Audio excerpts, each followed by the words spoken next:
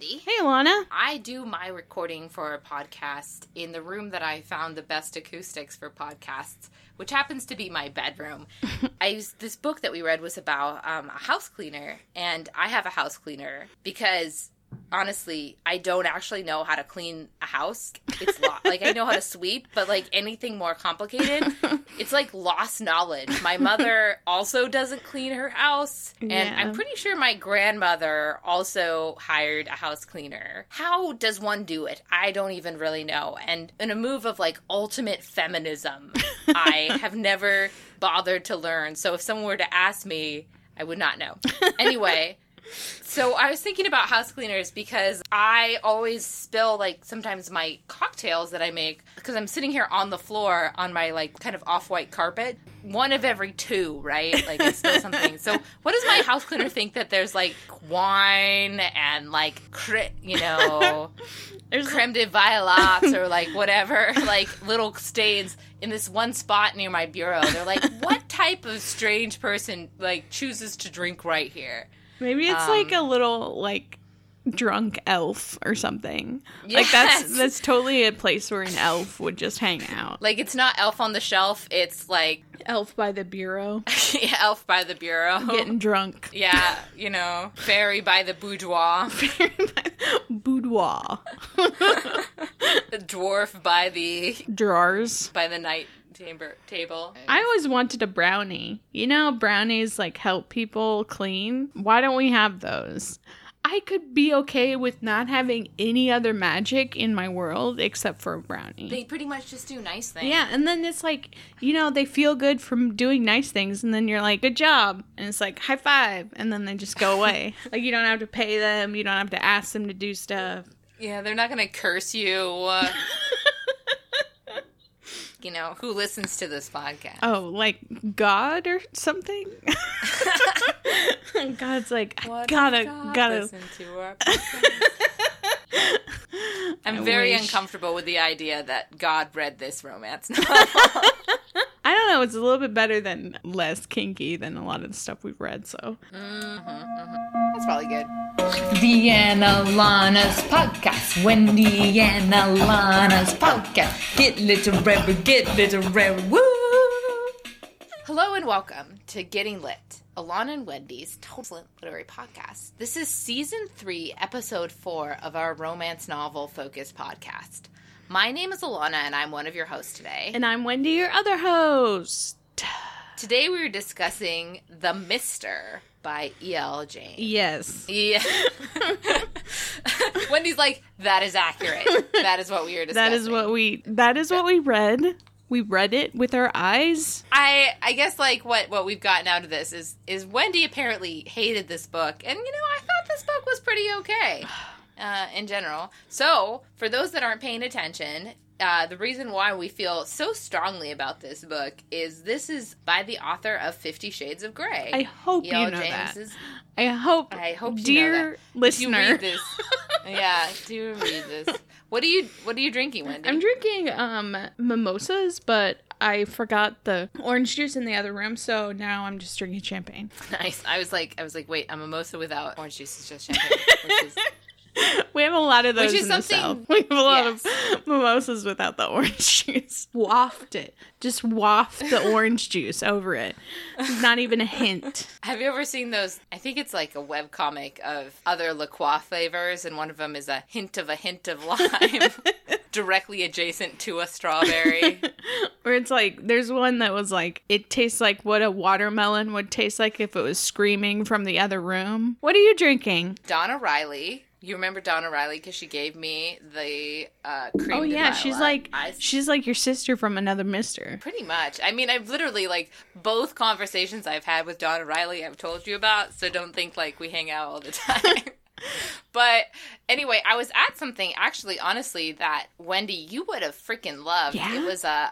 It was a fat art show. Oh my God, I'm so jealous. I'm so jealous about your fat activism in Indiana. Why is that a thing? I want it here. I want it here in Arkansas.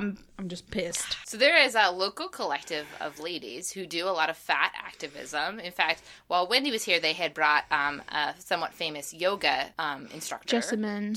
Yes. And so this was a group of them had gotten together and done a series, like a whole little collection of things based on fat art. And it included all sorts of things like plaster casts of people's bellies or thighs and with words that have kind of been said to them. Or there was a really nice one done by my friend Faith that was about her wedding dress, that since wedding dresses are almost like little examples of what you used to weigh, and she changed her wedding dress after her divorce to like reflect her current size. Oh, that's interesting. Yeah. And then there was some interesting kind of art about, there was a bunch of spoons that were all aligned very prettily by my friend Allie with the words "Eat the Rich" on them. It was really nice. Anyway, it was really nice. And it was during the reception was at the gallery walk. So I was there supporting my friends who had done this really cool thing. And so I saw Donna Riley at this. And then I'm like, yeah, right, what can I do with like something by the 50 Shades of Grey author? And she's like,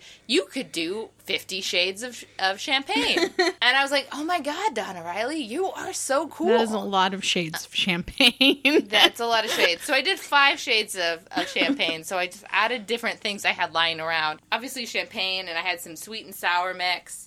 Some rum, some grenadine syrup, Coca-Cola, not all together, in separate little cups. And then I made a very attractive 5 cups of little cups of champagne. It came out really well. I mean, each of those I kind of had upped the amount of the other things, so they're not like the most tastiest that they could be. I can't imagine sweet and sour with champagne. You know, it was pretty much a margarita. I mean, it wasn't bad. It kind of needed a little bit more of the punch of tequila. Yeah, it kind of needed some tequila. It was like a weak margarita. Can Donna be on our show? I am thinking, Donna, she will be on our show because she is obviously really good at the cocktail part of getting lit. I'll, TBD. Thanks, Donna Riley, for always having really great ideas in like the 10 minutes I talk to you. In my head, like, she sounds so much like you, like, to be, like, organized and to do elaborate cocktails just because she loves it, that, like, in my mind, you're like, can I tell you about my best friend? And then you guys are, like, walking around Purdue, and you, like, see each other, and you're wearing the same outfit, and then it's like, woo! Then you walk, like, the same way, and you, like, buy ice creams that are similar. I would love to be Donna. Donna Riley is actually, not to get all, like, specific, but you know how I'm, like, recently became an associate professor? Mm-hmm. Donna Riley is a full professor. Full professor. So she's life like goals. Who I want to be when I grow up. I know. Hashtag life goals. And also pretty good at thinking of drinks to make. Nice. Sure. I love her already. This is really just all about Donna Riley. You've come to the Donna Riley fan group podcast. We were talking about fan fiction before that. This is my fan fiction about Donna Riley. Imagining what if Donna Riley had been on our podcast. You guys like high five in the air. So yeah, so that's what I'm drinking. It's some champagne. Mm-hmm. All right. This book, Ilana. Okay. All right. Here we go. This book. No, we have to say that people hated this book. Like, I selected it and then I read how people really hate this book. And okay, all right. I guess we're going to have to do pros and cons. You're going to have to say something you hate about this book, and I will tell you something about this book that I love. You go first. Oh, well, thanks for putting me on the spot here. All right. I did not like how it was in his perspective. I knew it was going to be bad. Like, I had no delusions that maybe this will be okay. Like, maybe I'll like it. No. I've read, like, the first couple paragraphs of E.L. James's 50 Shades of Grey. I've read fan fiction before. I've read Twilight before. I'm pretty sure I got the whole genre down. And, this is her, like, first burgeoning out from the, safe confines of 50 Shades of Grey universe and trying to write a real book. And I was like, this is not gonna go well. I just know it's not gonna go well. And so I had this, like, kind of detached experience with this book where I was like, I mean, I've been watching too much Project Runway because I go, I'm just confused about your choices. That's what Nina Garcia and Tim Gunn always say. They go, I'm confused about your choices. It's not, I hate this shit. It's I'm confused. Like, why would you start with him fucking his dead brother's widow? Why would you start with that? I loved that. I would have thought you'd been all about that because that was so damaged goods. Like, he's so messed up at the beginning of the story. No, that's basically adultery. Yeah, I know. It's such a bad decision, which is one of the things I loved about this book, which is they have sex. There is at least, in the first 20 pages, at least 10 times, like, at least 5 times of having sex. Like, in the first 20 pages. He like, fucks a couple of rando women, and he also fucks Caroline explicitly. Like, this is, I mean, I was just very impressed by the sheer amount of ability to just get to like why we're all here. I just found that to be but like, isn't it like a dead end? Like, I felt like I was running into a dead end.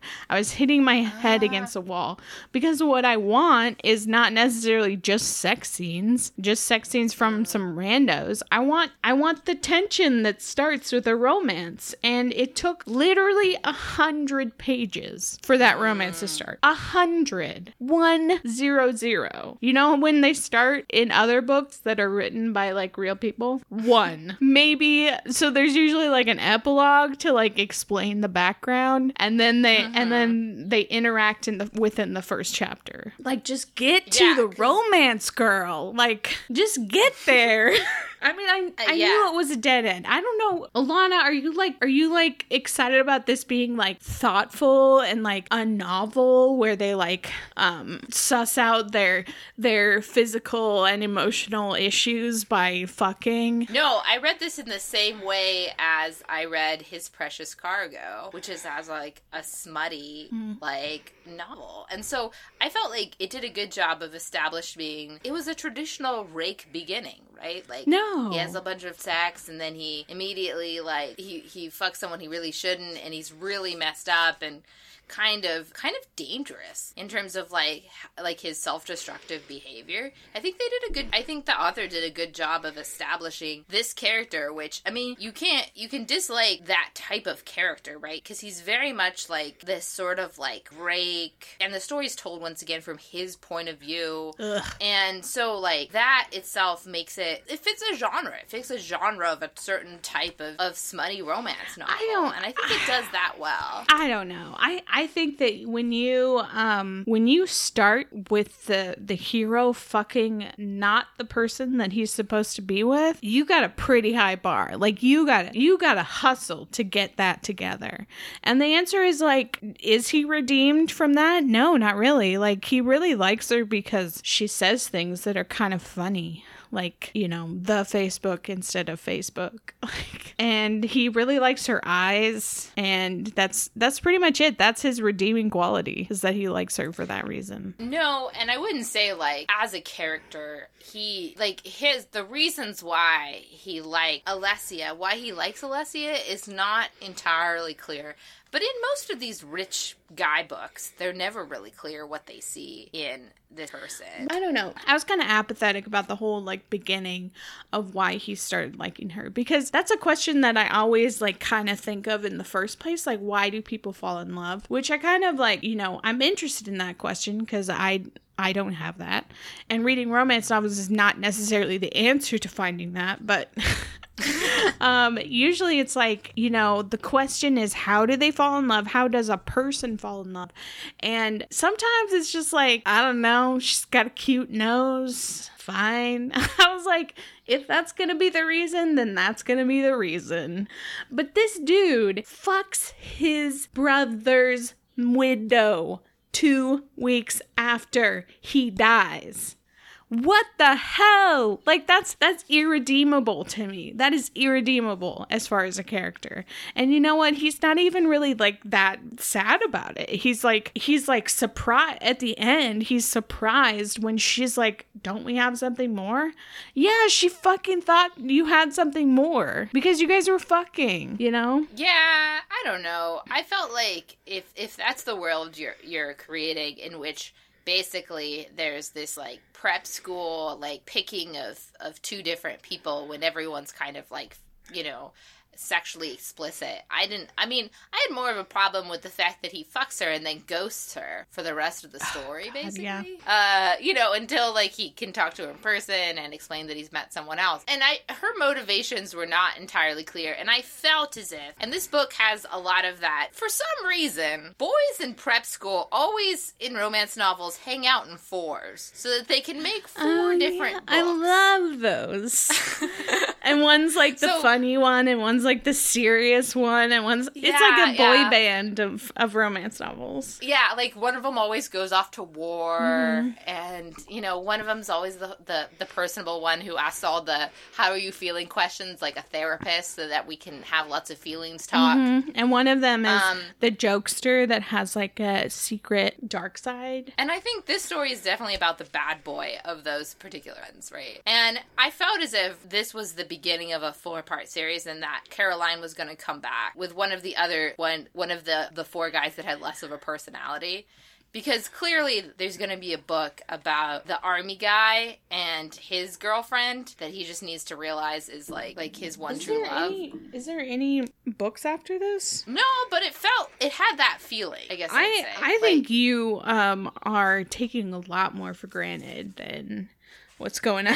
I think it felt like the way it ends before the wedding felt like this was the beginning of a series. And in terms of, like, the genre of, like, if I was reading this sort of book, it felt like, why do you introduce 4 unless, like, it had that sort of, like, prep school boys who always hang out in 4, and they have equally different personalities, even though in real life, people who are really similar hang out with each other. Not like equal distance personality-wise. I think the difference between you and me is that I assumed that she's a bad writer, and you assumed that she's a romance writer. That's what it is. Is like, I read this as a romance novel. And admittedly, I think, and as a romance novel, doesn't have as much of what you like in romance novel, is because it is about a character who has English as their second language, and also about a guy who just does a lot more fucking than talking. Ugh. There's not a lot of feeling talk.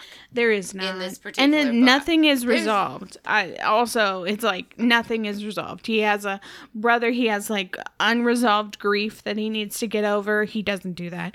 He has this like weird fuck relationship with his brother's widow. He doesn't really resolve that. There's like nothing really that's resolved. There's just a lot of like fucking. I wanted to know exactly like what Caroline's issue with her husband was, because it seems like that's not resolved. That. I felt like that was the biggest thing that I was mentions offhandedly that he might have killed himself. We're not gonna go over that. Yeah. We're not gonna resolve that. All right, fine. Well, yeah, and I felt like that was one of the things in which I was expecting in kind of the last 100 pages after we've sort of like gotten the main mobster out of the way. We would have continued that. But it's interesting because this book is almost less about the resolution. Like, it seems like the main crux, and this is the part of the book that's like really problematic, but not like as a book, but as like a person, is that the main crux of the problem is not the fact that this particular mobster tried to sell her into sex trafficking. That's not the main problem of this book. The main problem of this book is that Alicia left her father without permission. And that is ultimately what is resolved in this book. Isn't that crazy? Like, the fact that she ran away from a destructive marriage is what ultimately the author thinks we need to resolve in order to move forward in this book, which forces us into kind of a marriage of convenience, which I appreciated. It just seems like that's the true conflict of this book, and that ultimately needs to be resolved, is between Alicia and her blatantly abusive father. Like, emotionally and physically abusive. And it's interesting that that's the resolution that the author has decided on that ultimately ends the novel, right? Which I found to be really fascinating as, like, a decision, right? Like, it was kind of like... I agree with you, because there's many times where I was like, I'm confused about your decisions, EL. Like, I'm just confused. Because why would you start that? Why would you end like that?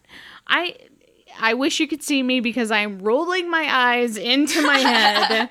Like, you can see all white at this moment. Why the hell would you put this flat 2D character of her father as this, like, overbearing, manipulative, abusive father, and then you resolve it? Like, why the hell would you resolve that? Like, she needs to get the fuck out of Dodge. Like, that's what she needs to do. And then it ends with, like, him, like, kissing her forehead. And I'm like, are you serious? Are you serious right now? She needs to get out. And she needs to realize that his behavior is abusive, and she doesn't have to stand for that shit anymore.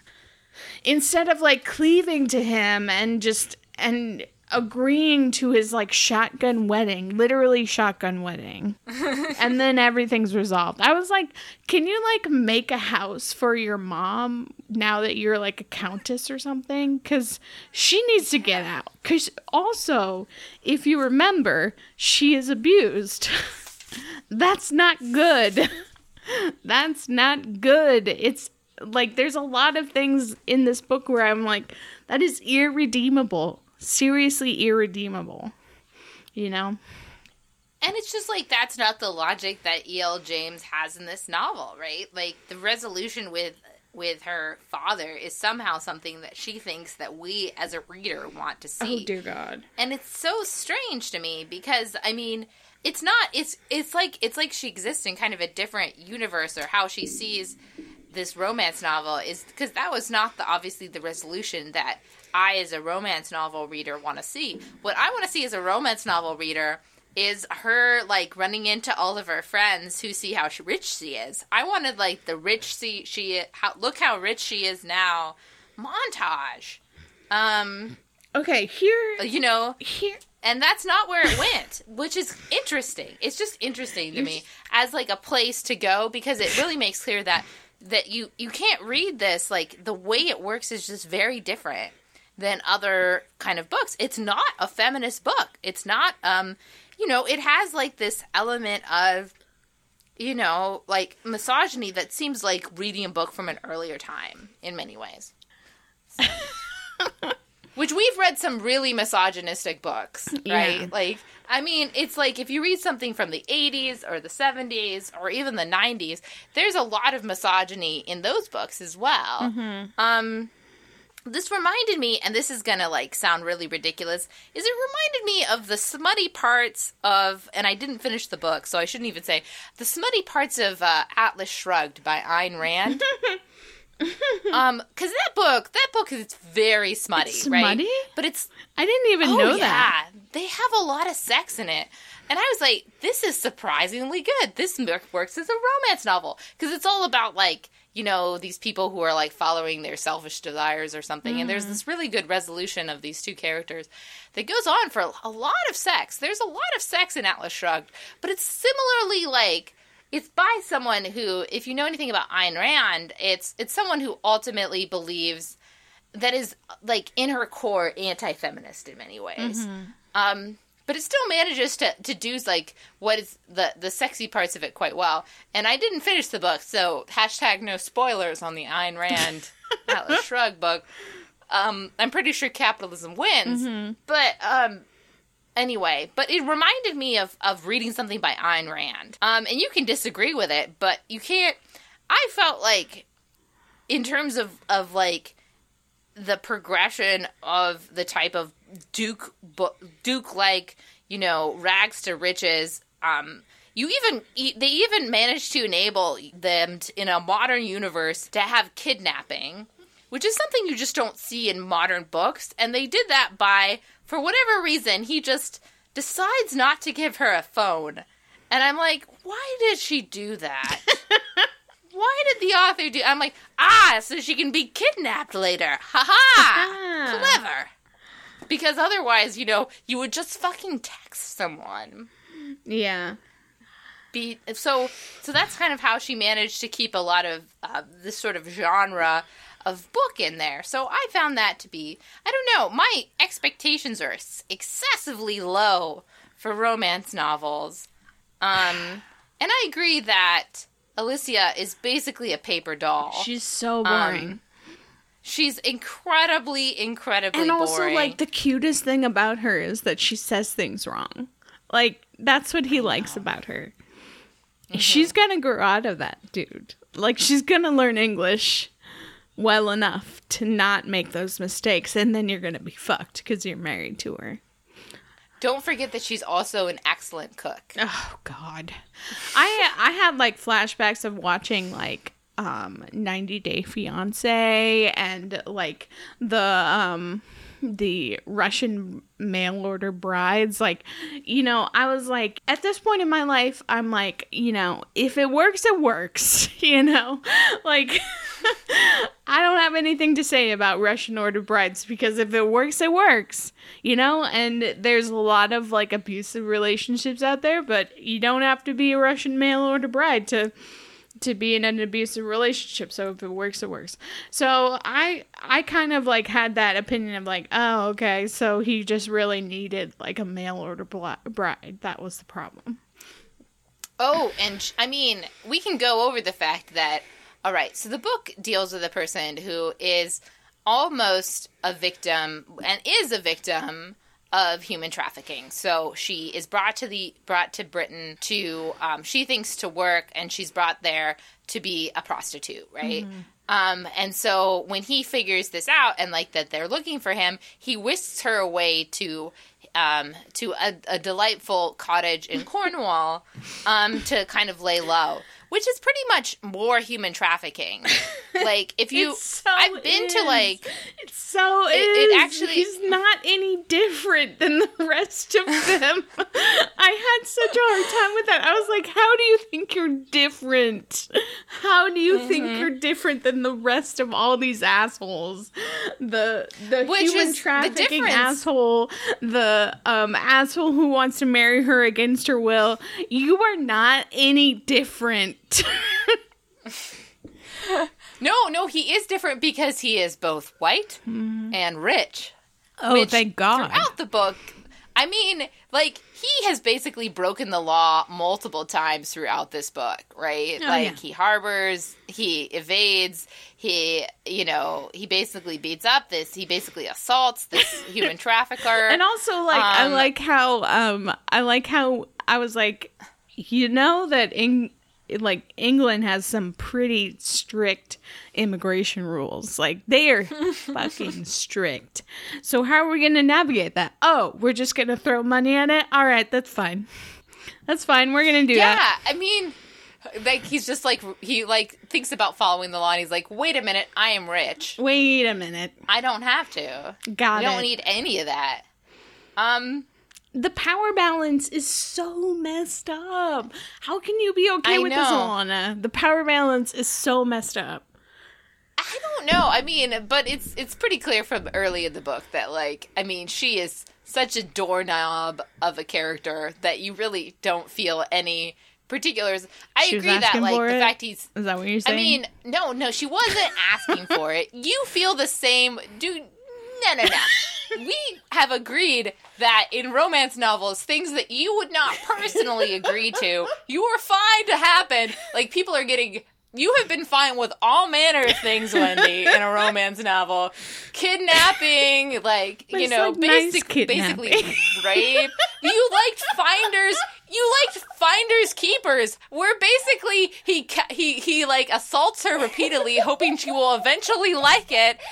And you're suddenly not okay with someone who whisks someone away to their Cornwall home just because it happens. That's what I feel like. I feel people are hard on this book because E.L. James is successful. I feel like people hate this book because E.L. James has made lots of money giving ladies what they want, which is these kind of destructively over-masculine, overpowered male characters who just give ladies lots of orgasms.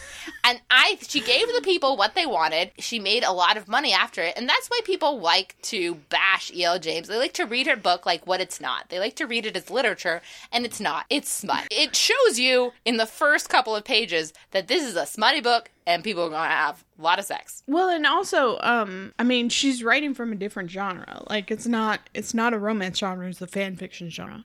Like, she started out in fan fiction and she moved into mainstream. And one of the things that we learned from that article that you loved is that the marketing was the tipping point. Because the marketing, she asked for her books to not have naked chest pictures and to be in the regular romance section, to be in the front and not hidden in the erotica section. So that is why everyone hates E.L. James, is because she's not in her corner where she's supposed to be. Well, where people can feel like they can just, that she's less powerful in terms of it. And I will say, on the back of this book, it does say, in small words, erotic romance, mature audience. She's still an erotica or romance novel writer, but she's able to make a book. The fact that she took romance and erotica in this sort of like overpowered male character and that she moved it into mainstream is the thing that people often hate, right? Yeah. They don't like that other people like these sort of domineering stories. It's not, right? Yeah, it's not that it's erotica, because erotica has existed forever and erotica has existed within its little world. It's the fact that it is stepping out of its world, which I think is really interesting. I was talking to my sister Katie, who reads a lot of fan fiction and has read fan fictions for the past like 20 years, so she kind of knows a little bit about the history of everything. And I was like, is she like, is E.L. James like the first person to expand out of her wall of like fan fiction? And Katie was like, no, like there's Cassandra Clare who does Immortal Instruments, and I know people who read Immortal Instruments, and I'm like, do you fucking know Cassandra Clare also writes really smutty shit on the internet?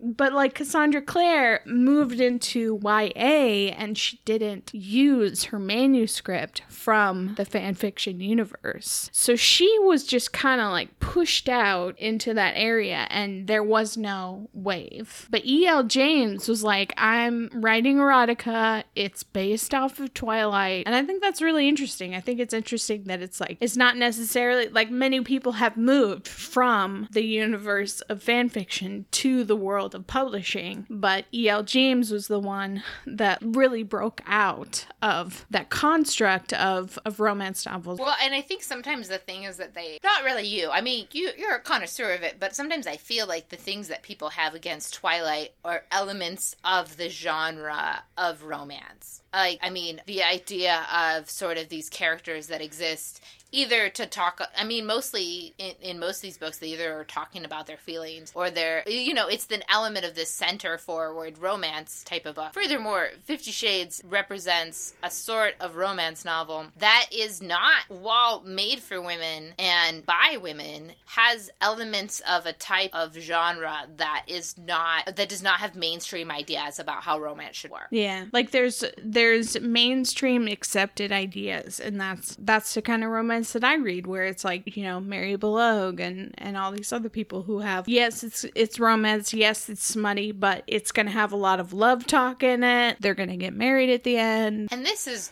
this sort of like, I felt like this sort of book, and I haven't read 50 Shades, but this makes me more interested in 50 Shades. I'm not an SMM person, but I do feel like this fits in the genre, not as much of that, but it still seems in the genre of the domineering and male-centric version of events that is really interesting as a genre. I mean, and this happens all the time where like their male characters are like, she must be mine.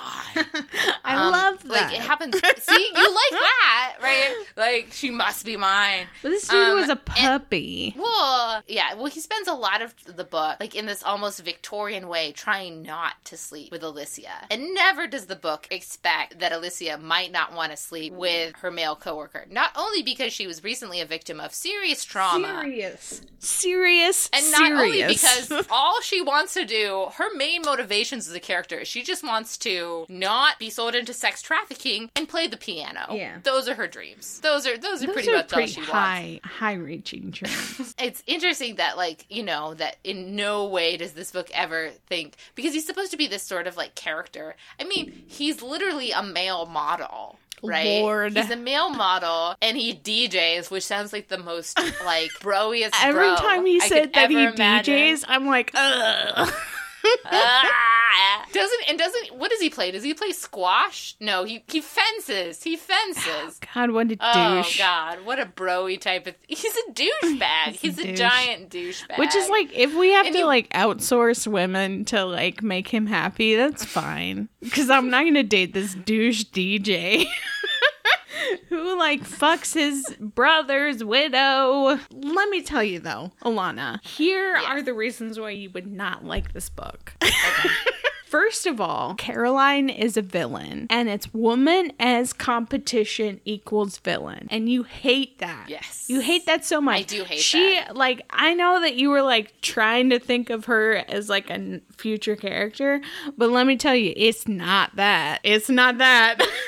She is a villain. She is the competition, and there is nothing that's going to happen for her other than getting her heart broken. This is a one-off. This book also came out this month. All right. Long-term bet with us and the listeners. You're all right. so I optimistic. think that this is going to have I do. A long-term bet. I think this book is going to have a sequel. No. All right. No, I bet you. I bet you a bottle of gin that or champagne. They drink champagne in this book, right? It could have a sequel, but is it going to be a sequel with Caroline? Fuck no. She's a villain. I will agree. I agree that Caroline, I think that Caroline in the original version of this book was supposed to betray Alyssa and Maxim, and they took it out. It felt like they had edited out the moment of betrayal of when Caroline sent him to the sex traffickers. Then it felt like they go had get that's him. where they were going, because she is like such a. I mean, I was pretty sure that she had murdered his brother, Maxim's brother. I was pretty sure throughout the book. I was like. Yeah, like, I thought that we were headed in that particular direction, but I think she just decided that was too harsh either. Because Caroline seems to me like she could be crazy. And then she's not crazy, which didn't really make any sense, and I was like, well, why did you have this other character here? Was it just to make him look like a terrible person? Because he is, for sleeping with her. And then they realized that, like, they didn't have any female characters that they liked, and so it felt like they literally, whenever they mentioned the brother, they were like, oh yeah, and he's got a sister too. The weirdest thing about this is we set up a villain and we use it as a throwaway. Like a throwaway conflict. Like she's being captured by her betrothed that she was running away from in Albania in the first place, and she sees them together and she's like, oh my god, they may be a thing. And I was like, now you're gonna put it now you're gonna use it? Like, you should have used it somewhere in the middle. Like, you should have been like, it should have been like one of those middle issues that is not as big as the real issue. But no, it was a throwaway. It was totally overshadowed by the whole crazy betrothed husband thing. Yeah, which was really interesting because in this book, in general, women are powerless as characters. They're powerless. Why are you okay with that? I don't understand. I don't know. It's so like towards its strategic objectives as a book. It's perfect. Like, women throughout the book are totally useless, with the exception of his mother. He hates his mother. Another fucking loose end. The only thing that she's able to do is she leaves his father, and he hates her for it. Oh, yeah. That's so unresolved. Why would you bring that shit up and not resolve it? I hate that. I hate not resolving emotional issues. They should do a second version of this book that's just the therapy session so that you can get all the just feelings. A whole page of like, hey, I have come to the conclusion that I love my brother, and that though I found out recently that he did commit suicide, and I found out that his wife is actually the culprit, and I also have resolved all my issues with being in a relationship so that I can be with this woman who also does not speak English in the first language, and so I am happy. And also my mother, I forgive her for being an absent mother through most of my life, because it turns out that my father was abusive, and that's what we were doing. I just want a therapy session. You want everyone to resolve these issues and talk about it. Ilana, here's another reason why you should not like this book. I love how this has become... I didn't love this book. Like, I think I should say... that this was still like a 3 stars. Like, I thought it was going to be a bad book. 3 star? Yeah. 3 is the highest that you give romance. That's not true. I've given 4s, and I have given the occasional 5. Mostly for those Alonia Andrews books. I love Ilona Andrews. Oh, she's so good. She's so good. Yeah, I think I gave this 3. Yeah. Okay, here's another reason why you would not like this book.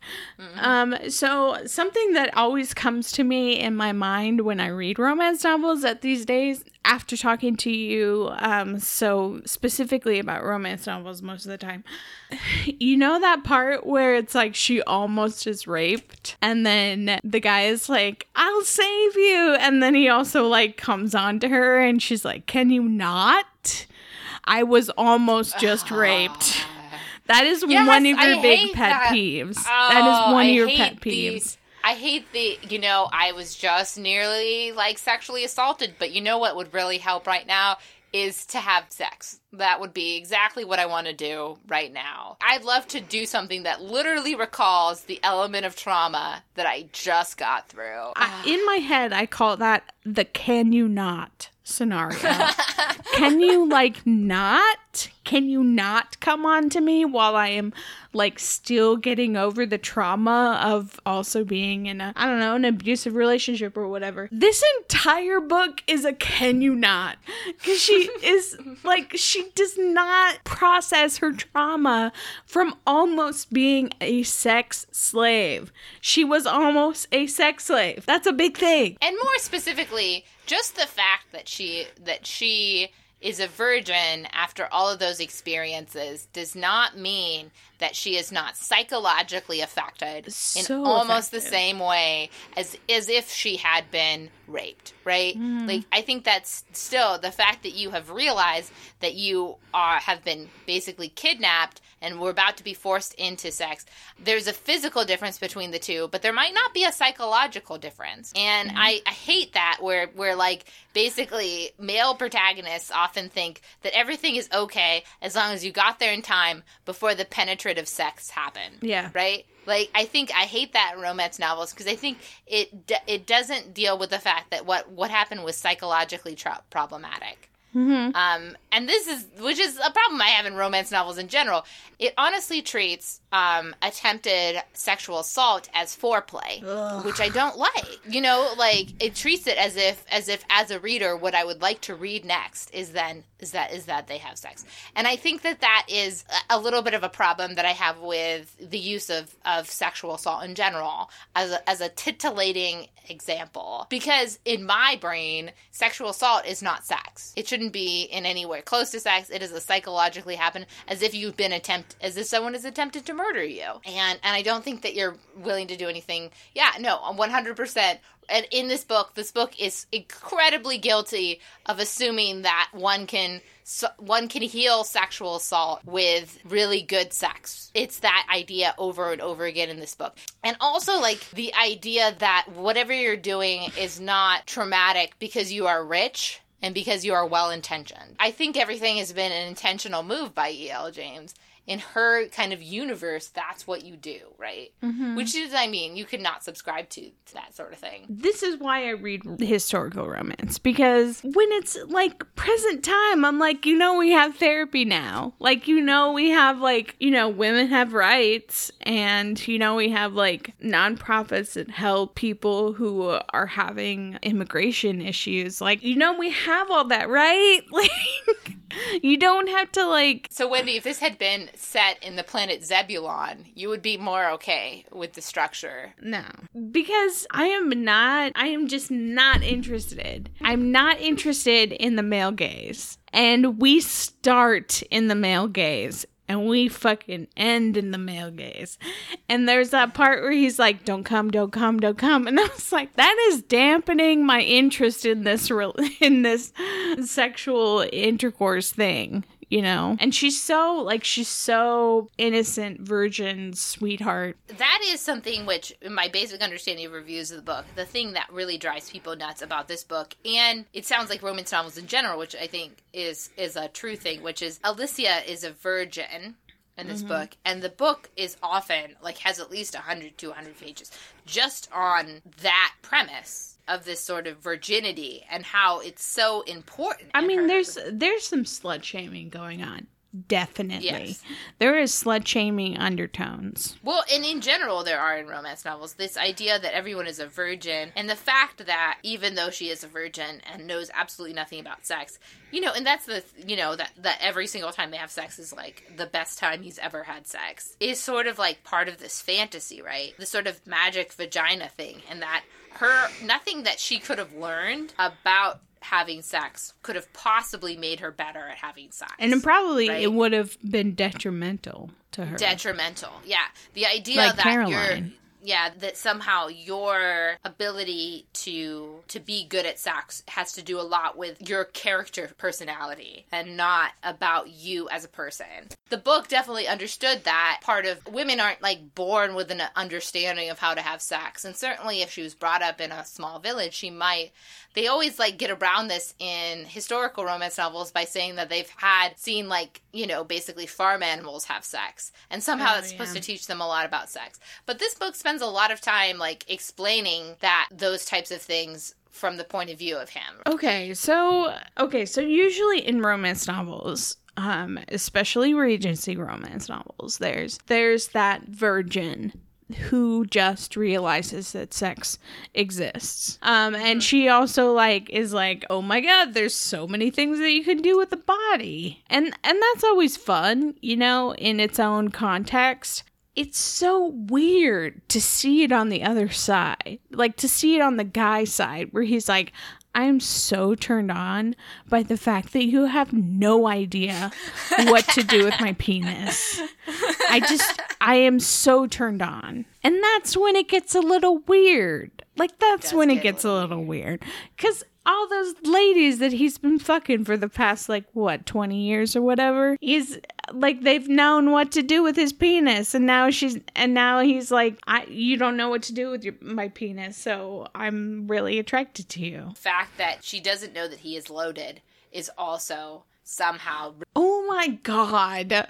That killed me. Okay, here are some other things that I really hated about this book. First of all, why does she not know what milord means?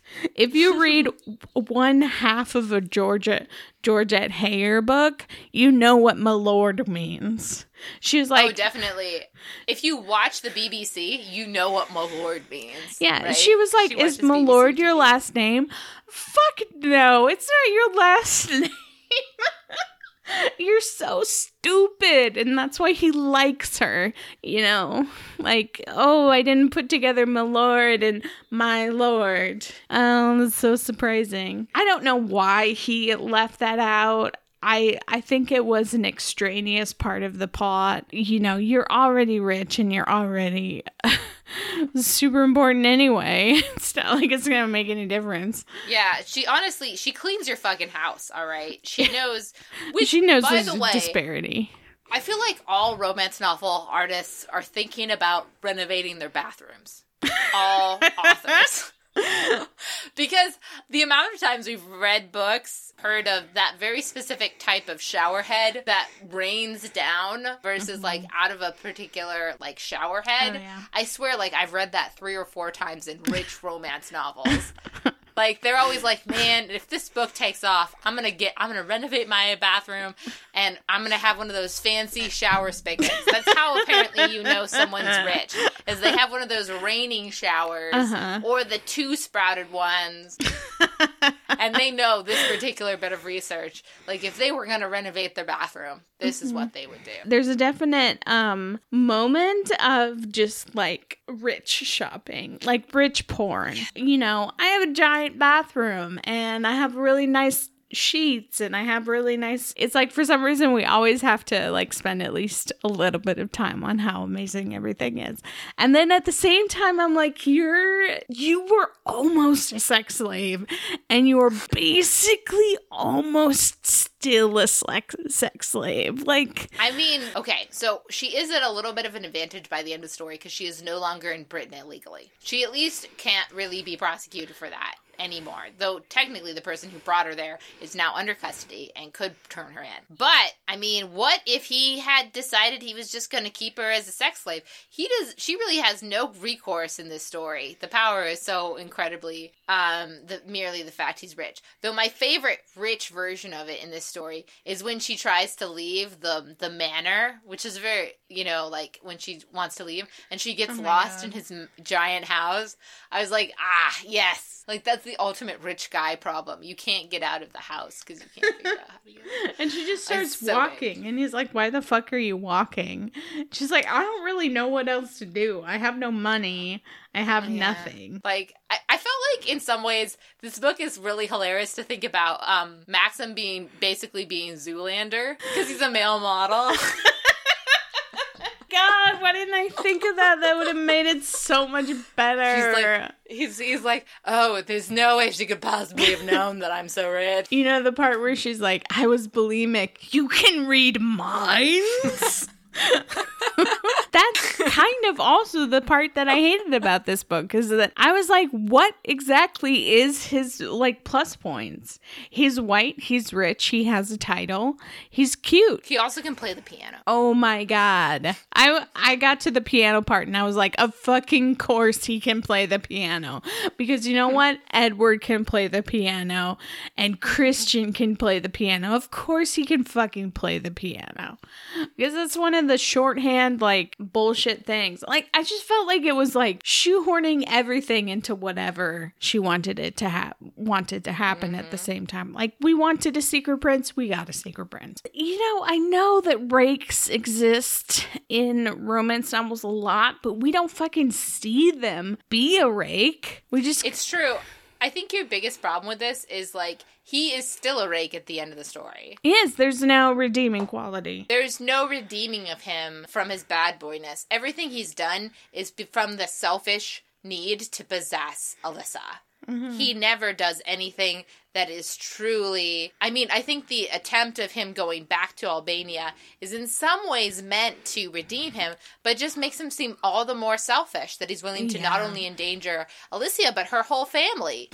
And also, like, the disparity between her situation and his situation continued to be a problem.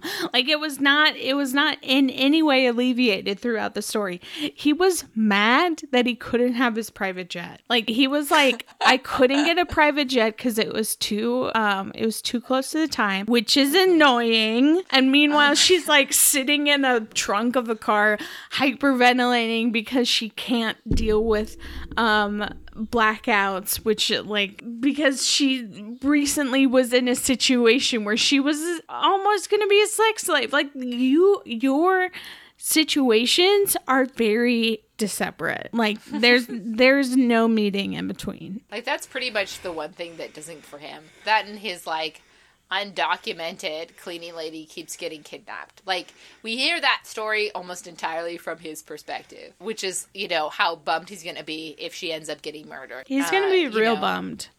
And also, like, at the very, like, basics of this conversation, do you really feel comfortable dating someone who also picks up your underwear? Like, are you really okay with that? You leave your underwear on the floor and she picks it up. I will say one of the grossest part is before he knows how old she is, he is basically nearly sexually assaults her. Yeah, and then he says that she's 23 and he's like, good. You're a predator just like the rest of these predators. You're still a predator if she's 23. Like, I mean... anyway, so I thought that was kind of gross. I'm like... It was really gross. And I would say the last 130 pages, maybe. And the first 100. The trip back to Albania. The last 100 and the first 100. You're okay with him just fucking people for no reason? Yes. Yeah, it established the type of book we're reading. It is a book about a guy who has lots of nameless liaisons with ladies, and liaisons he shouldn't really have. It was a very dangerous liaisons, like, I think that the sex in this book is much more well-written than other books we read. I don't know about that. Okay, there's a certain part in pacing where I, like, could not handle it. So there's this part where he is, like, having sex with her, possibly for the first time. I don't remember. And he touches her and he's like, she's wet, which happens, and then a minute later, he's like, she's wet still. I was like, it's not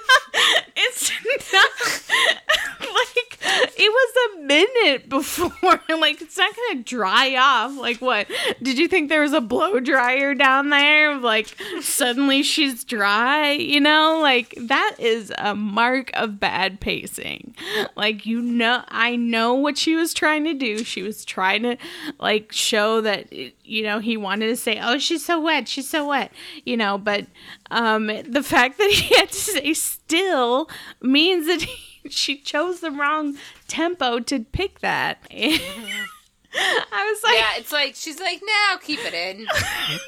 She's wet still. I was like, you know how the human body works, right? Like, there's not a lot of, like, air circulating down there, so, I mean, it stays for a while. That was one of my problems. Also, when she said on the wrong end of a gun, which the wrong end of a gun is the shooting part of the gun. But also, like, note to future romance novel writers, never describe something being fisted. I understand you mean being held in the hand, but my brain, as a person reading a romance novel, goes to an entirely different space, and I'm just uncomfortable with that happening. You didn't know you were signing up for that. Like, why wouldn't you just continue to write S&M? Well, I think she finished the 50 Shades, and I think maybe in some ways she is at her heart a person who's trying to mainstream romance, and specifically a very specific type of genre inside of romance. Like, that seems to be her overall goal in writing something like this. I think that she's a little bit trying to show that what she does is a little bit more than just mainstreaming S&M practices. I think she's also trying in this book to mainstream also this sort of like old school, domineering, male focused, like kind of ethos of writing romance novels, which I think people have a problem with, and that's one of the things that they're really mad about. They're not mad about her writing skills. I think that she is as accomplished as most romance novel writers we read, but like, I think people reject her view of the universe, which is very misogynistic. And I think that's really where people should be directing their criticism in general, is that, like I told you, it's like reading Ayn Rand. And I'm ashamed to admit that I've read this, but I read Story of O way back, maybe a couple years ago, and I still have nightmares about it. It's so scary. It's a scary book. I can't believe that's considered erotica. This was definitely better than that fairy book we read. Which also had like a terrible character. And then Amish vampires in space. I feel like this was better than Amish vampires. Just because what the hell was that book? It just didn't even make any sense. I thought that this was better than the Amish midwife book. I don't know if I would make it better than the Amish midwife. I enjoyed this more than biker romance, but I know you loved biker romance. Biker romance is so like in a genre. Like, it's like, here's a box, put it in it. Like, this is not in a box. Like, the problem that kills me about this book is that it's like she's trying to be like a novel, but she's not that great at writing, so it's not working out, and it's just I don't know. I know she can't pull through. I know she can't pull through with most of the things that she said. And of course at the end, like, I was like, oh yeah, like, there's a lot of dead ends. Yeah, I felt like when I read it, I'm like, that's what this book was about? Okay. I as you can tell, like, it's giving the author a lot of benefit of the doubt. I think maybe what your experience is that you were looking at a carnival version. Those carnival mirrors that like make people look really squat or really tall. Those. You were looking at a carnival version of a romance novel, and you were interested in how it was like weirdly shaped. And I was like, I know you're trying to write a romance novel. I know that you're trying to like make a romance novel and this is your result and this is weird. No, I felt like it was pretty, I think it's also like, I had heard this book was so bad and like it had no typos as far as I could find. And it progressed as it should have in the genre that it should have. And so, I considered myself entertained by reading it. So in that way, like, I think it was fine. But we've also been, Wendy, we've been talking for an hour and a half now. So we should probably, I'm sorry, Rosie, this has gotten so long. Like, is there anything else about this book besides, like, my attempting for you to think this book was tolerable and you attempting to convince me that this book was the worst thing we have read? Worse than fairies, worse than Amish vampires. I don't know if it was worse than all of those. I just am a little perturbed by the fact that you, like, believed that it was going to do something. I think I read it as this is a manipulating male character. He's gonna manipulate her like he does, and he's gonna lie to her, and pretty much he's gonna kidnap her, and that's the genre. That's where we're at. That's fine. It's fine to be kidnapped. Listen, it's a romance novel. That's what happens. You have a woman in distress. Of course she's going to be kidnapped by some sort of like monster. A Scottish prince kidnaps some girl. A duke that has a scar down his face kidnaps a girl. A guy who lives in current day London does not get to kidnap a girl. It says in the back, erotica romance. I don't know. I think we're going to have to agree and to disagree. And I guess I'm just going to have to take on the whole world because everybody hates this book.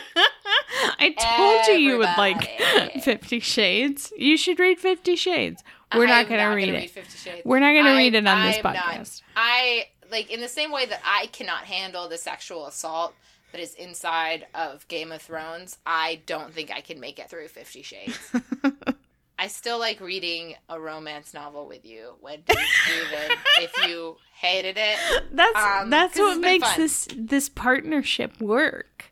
Because we have such different opinions. And we definitely, I think I read for the smuttiness and you read for the feelings. I do read for feelings. There were no feelings in this book. There was a lot of sex. He showed most of his problems through sex. He needs to talk about his feelings. Next month, we are having back, by popular demand of me and Wendy, Catherine Macy, my friend / librarian friend / real life friend who reads a lot of romance novels, and she has suggested, I mentioned previously that she reads gay hockey romance. I love it. And we are reading gay hockey romance novel. We are reading Him by Sabrina Bowen. I'm so excited. I know. It's got, like, the picture on the cover. I know this is going to be good because it's like a hockey stick, a suggestive hockey stick, and a guy lifting up his shirt to show his incredible abs. Yes. How could we go wrong here? Abs make a book. They just make a book. This is like it covers the opposite of the Mister's cover, for sure. I'm going to read a little bit about it. Jamie Canning has never been able to figure out how he lost his closest friend. 4 years ago, his tattooed, wisecracking, rule-breaking roommate cut him off without an explanation. So what if things got a little weird on the last night of hockey camp the summer they were 18? It was just a little bit of drunken foolishness. Nobody died. Ryan Wellesley's biggest regret is coaxing his very straight friend into a bet that he'd push the boundaries of their relationship. Now, with their college teams set to face off in the national championship, he'll have a chance to apologize. But all it takes is one look at his longtime crush, and the ache is stronger than ever. Yes. Oh my God. I'm so excited about it. So excited. I mean, okay, so we have to agree that this is gay hockey romance, clearly written by a woman, which is problematic. We can all agree that it's problematic. But gay hockey romance, I actually have to tell you, I have started this book, and it is excellent. I'm so excited. And, whenever, like, dudes get together, it's like they just, like, throw each other around and then just make out, Like, also, it's always, like, weirdly masculine making out. Yeah. Also, I love the fact that this has to do with a national championship. It reminds me of, like, what would have happened if we would have just continued the plot progression of the Mighty Ducks. Oh my god. So true. Like, we got to D3, but we did not get to this level. Totally some dudes that would hook up in that situation. There was the one that was like, he was part of another team and then he moved into that team. Yes. I need to rewatch that. And also the tagline is, they don't play for the same team, or do they? I'm going to love this book. I'm sure I will. I wish, like, maybe like a whole team becomes gay. Wouldn't that be adorable? That would be so adorable. Thank you for listening to Getting Lit, available monthly on iTunes. Thank you, Rosie, who edits this podcast. Thanks again, Rosie. Thanks, Rosie. We love you. For more extra bonus features for this episode, you can visit gwenwendy.com/S3EP4, where you can read more about Wendy. You can follow Ilana on Twitter @LibrarianIlana. What's the best type of romance novel, Wendy? The trashy kind. The Ilana's podcast. Wendy and Ilana's podcast. Get literary, woo!